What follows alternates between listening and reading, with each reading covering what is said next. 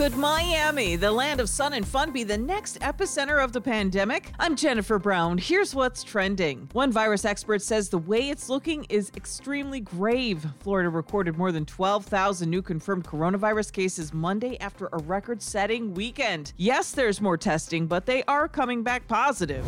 So, do you think the president likes Dr. Fauci, the country's coronavirus expert? Fauci says it's been a hot minute since he's met with the president. Mr. Trump? Well, I have a very good relationship with Dr. Fauci. I've had for a long time.